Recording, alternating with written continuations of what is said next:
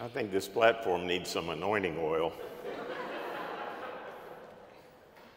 Brothers and sisters, it was by a singular providence of God that, unbeknownst to me, Don Carson said that the subject of his sermon back in July was going to be temptation. And in August, I told Jessica, I'm going to preach on temptation. And neither one of us knew that the other was going to do this. So there must be a really good reason, as Mr. Wesley would say, a singular providence of God, why we're dealing with temptation twice over this week. One of the first things you learn about the Christian pilgrimage is how different human beings are from God. God has always been. Human beings live and die.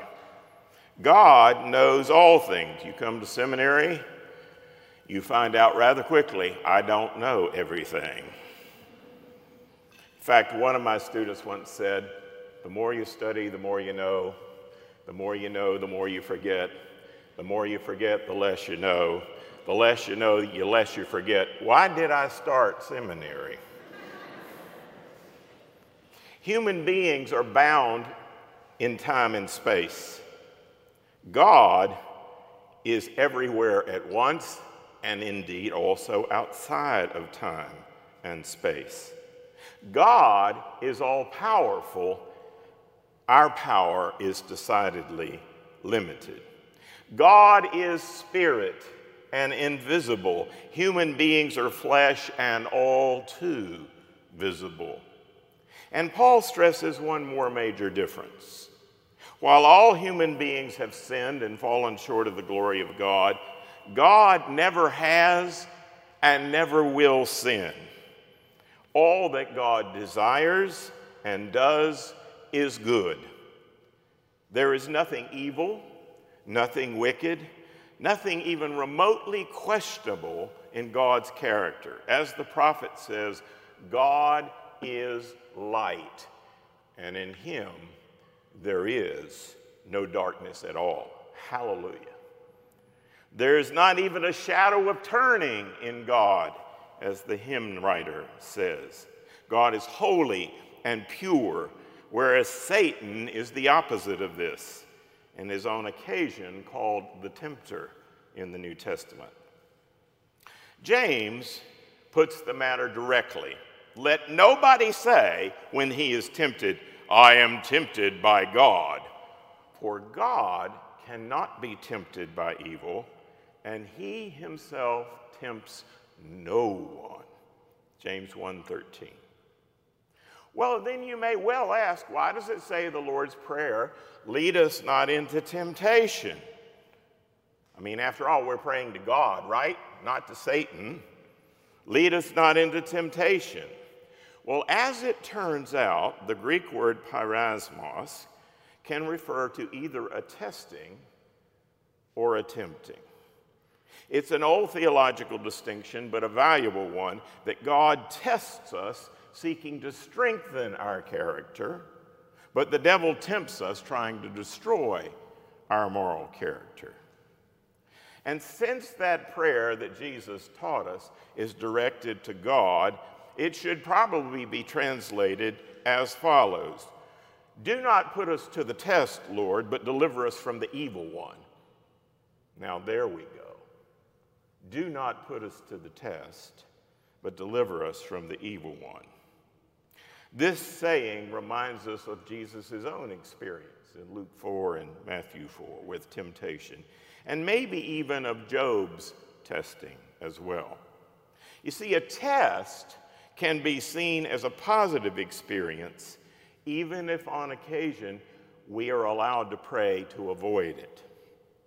A temptation, however, always tries to allure or entice someone to do something which is sinful or evil. No temptation is properly called a temptation unless we're at least slightly inclined to do the prohibited action.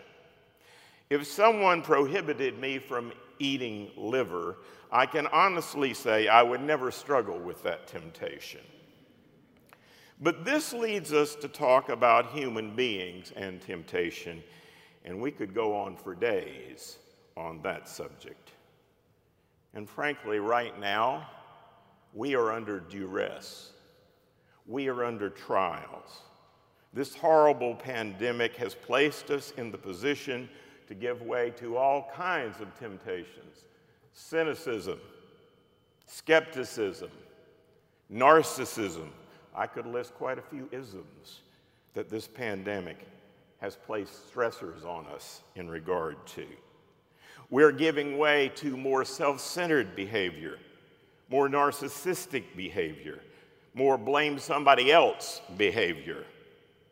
You see, it's all about how we respond to trials and tests and how we deal with temptations. Here, as human beings, we are on familiar ground. We have not only been tempted, most of us have been the source of temptation for others, whether wittingly or unwittingly. Consider the following example. Under the windshield wiper of his car, a driver stuck a note. It read, "I've been circling this block for 20 minutes. I'm late for an appointment, and if I don't park here in this illegal spot, I'll lose my job. Forgive us our trespasses," says the note. When the man returned to his car, he found an envelope with a note from an officer which read, "I've been circling this block for 20 years. If I don't give you a ticket, I will lose my job. Lead us not into temptation." We've all been tempted, and we have all been tempters at one time or another. Are you not testing God when you indirectly or directly say to God, "Okay, God, prove you're real. Bless me, heal me. Make me an offer I can't refuse"? Or you say to yourself, "I'm not going to wear a mask. To heck with that. I'll just trust the Lord to protect me from that darn virus." Well, you see, friends, that's not only a terrible Christian witness, that's putting God to the test, not least because it involves not considering the effects of your actions on others. It's not all about protecting yourself. This virus is airborne. It can be passed from persons showing no symptoms at all. 200,000 people have died in this country since the beginning of March, and close to 1 million worldwide. And yet we are indifferent or tempted to dismiss it or ignore it. A Christian should never give in to the temptation to be so self-centered that they don't care about the effects of their actions and their bad behavior on others. But friends, you can even put God to the test when we deliberately keep sinning even after we have given our lives to Christ. Is this really normal Christian behavior?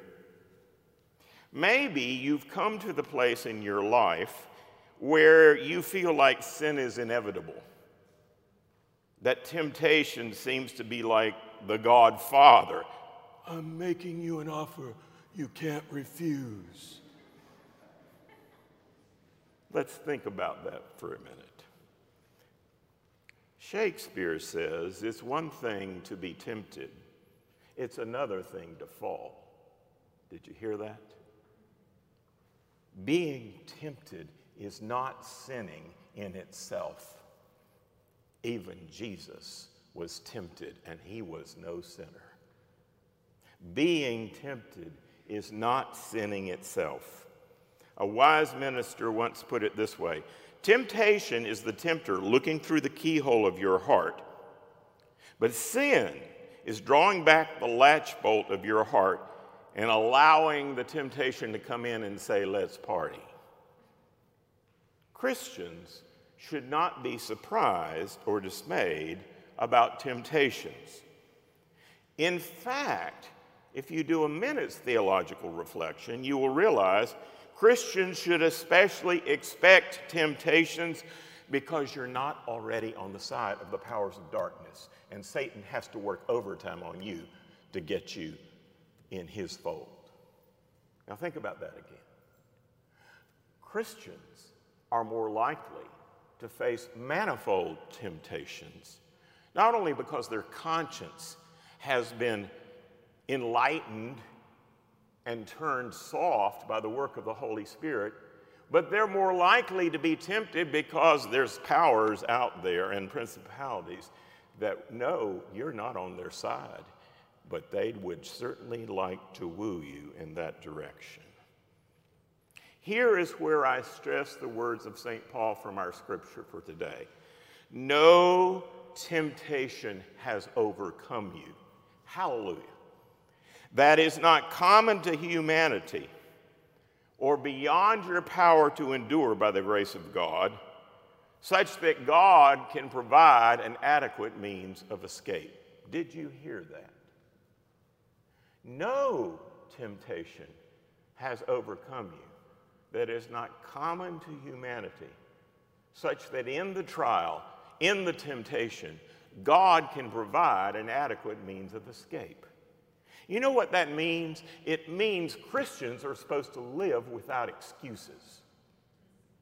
They're supposed to genuinely embrace that God's grace is sufficient for me, that God's power in my life is greater than the powers of darkness that may surround me, that greater is He who is in me than any of those forces in the world, and that neither height, nor depth, nor powers, nor principalities, nor things present, nor things to come, nor anything in all of creation, no circumstance can remove me from the love of God in Jesus Christ. Do you really believe that? Because if you do, the devil's got no chance with you.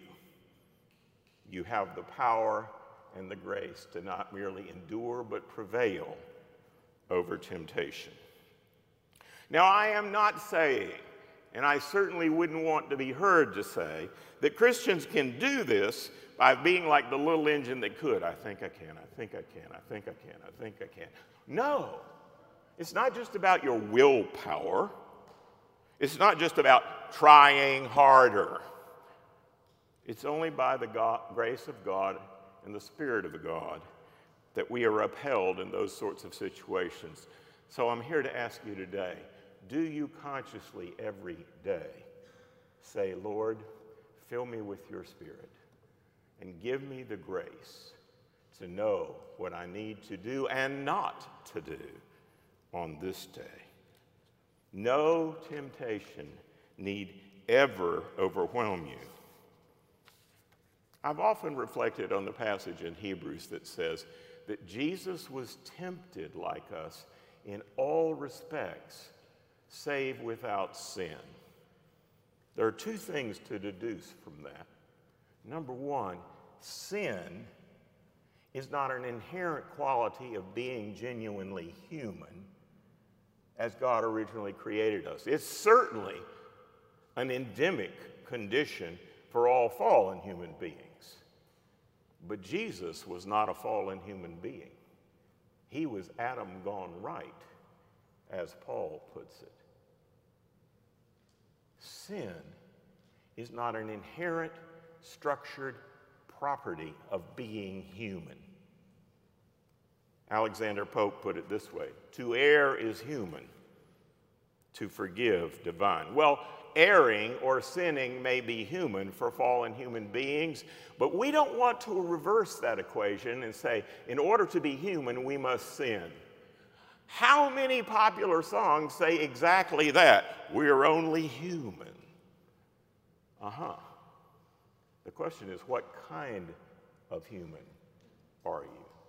Are you living by the grace of God? Are you following the example of Jesus Christ? One of my spiritual heroes is Corrie ten Boom, and I actually got to meet her once at Gordon, when I was at Gordon Conwell, BC, before cell phone, back in the mid-70s. As a young woman, her family housed Jews to protect them from the Nazis in Holland. And one day she was troubled because she knew the Nazis were going house to house looking for Jews. She spoke to her wise father and said, "Father, what happens if they come here?" And her father said, "Corrie, when do I give you the ticket for the train? Long before, weeks before we depart, or right before we get on the train?" Corrie said, "Well, obviously, Papa, it's right before I get on the train, so I will use it properly and not lose the ticket." He said, "So it will be when the Nazis come. If you are called to speak to them, God in that hour will give you the strength and the words and help you resist the temptation to say or do something wrong." Think about that for a minute. You cannot judge in advance what your strength will be in the hour of trial. Why not? Because God knows you're in that hour, and He knows what strength and grace you need to prevail over the trial. It's not just temptation that causes sin. James says there's an internal process that must happen. He says each person is tempted when he is lured and enticed by his own desire, and then desire, when it is conceived, gives birth to sin. James 1:14 and 15. You want to know where the real problem is? The human heart. Jesus in Mark 7 says, "It is out of the human heart that war and adultery and all kinds of wickedness comes." Human desire is the ultimate source of people giving in to temptation. If a temptation does not take root, and we have a choice about that, then we have won that battle against that temptation. Deliberate capitulation to temptation and sin is not inevitable. When I was in seminary, there was a young man who borrowed Richard Lovelace, our church history professor's car, and wrecked it. He went to Professor Lovelace very downcast and said, "I'm ever so sorry, Dr. Lovelace. The devil got hold of the steering wheel and I crashed into a telephone pole." I got news for you, friend. The devil was not driving that car. We must not make excuses about our sin. We are supposed to be Christians who, by the grace, can live without excuses and overcome deliberate, intentional sin. There was a girl in my InterVarsity group in the 70s at Carolina. She was a brand new Christian, had not studied theology, had not gotten her shtick together. And in her testimony, she said, "The way I see it, it all works out very well. I like committing sins. God likes forgiving sins. Whoopee!" If you think it's easy for God to forgive sin, look at the cross. It cost him the life of his only begotten Son. We should never trivialize the seriousness of sin just because there is also forgiveness. Paul, in Romans 7:8, speaking as Adam, says this: "Sin, seizing an opportunity in the commandment, produced in me all sorts of negative desires." It's the desires of the heart that ultimately lead to the giving way to sin and temptation. Paul juxtaposes the desire for intimacy with God with the desire to sin. You see, it's through the internal transformation of the desires of your heart that you can overcome sin in your life. So my question for you this morning, right here, right now, is What is your deepest desire? What are the desires that motivate your behavior, your spending, etc.? Is your deepest desire to know Christ and be transformed into his image? I'm not talking about giving lip service to this in church. I mean, really, down in your pea-picking heart, what is your deepest desire, or desires, plural? Is your desire to worship the Lord your God in a better and bold way? Is your desire to be more like Christ? Is your desire to put away all of the worldly glitter and approbation and say to yourself, the one thing I look forward to in the future when I see Jesus is hearing these words, "Well done, good and faithful servant, inherit the kingdom." If that's the desire of your heart, all of the rest of the glitter and gold of this life fade into less significance. How then shall we have victory over temptation? Well, there are many remedies, one of which is simply get away as far as you can from the source of temptation. The problem is this, friends. Sometimes when the preacher says, flee sin, we flee but leave a forwarding address. Bob Roberts tells the story that appears in a Maryland newspaper of a family who lived outside of Darlington, Maryland, on a farm. And they had been visiting next door, and their children were visiting with the next door neighbor's children. And when Bob walked in the front door of the house, he saw his 5 young children sitting on the floor of the new carpet in that house, each of them holding something small and wriggly and black and white. And at first he thought, how cute, kittens. But then on closer inspection, as the Bible says, his countenance fell because it was skunks. And he yelled instinctively, "Children, skunks, run!" At this point, each child picked up a skunk and ran. It's no good fleeing temptation while taking it with you. It's no good if we take that which stinks in our life with us to our next destination. Is that you? John Wesley used to also advise people to get yourself so involved in God's work and good works that you've really got no time for temptation. You wear yourself out in the service of God. This is a good Puritan lesson he learned from his mother, Susanna, who used to regularly say, idle hands are the devil's playground. Now, there's more truth to that than poetry. It is certainly true that in our culture, which has far too much leisure time on its hands, there is times for all sorts of non-essential activities that distract us from God. And with the internet, Lord have mercy, there is constant temptation to not keep our eye on the prize. John Wesley would say to us, prayer, fasting, Bible study, good fellowship, family activities, good worship, good works are all things that help us avoid temptations. Temptation is a huge subject, and there is no end of evidence and examples to consider, not least because all of us are good at succumbing to it.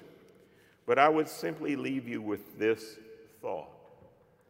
God is greater than the scope of our temptations. His power is greater than that of the nefarious one. And we can indeed claim the great promise in our text. No temptation has overcome you that is not common to humanity, such that with the temptation, God can provide an adequate means of excuse. If that is true, dear friends, we should live without excuses. One more thing. Sometimes when you come to seminary, as I did, you'll have a dream of ministry all planned out in your head. This is the path I will pursue. This is the ministry I will go do. This will be good, and I will be blessed again and again in that task. But sometimes there is the temptation for a genuine Christian to fall in love with their dream of ministry more than they fall in love with Jesus Christ. And friends, that's idolatry.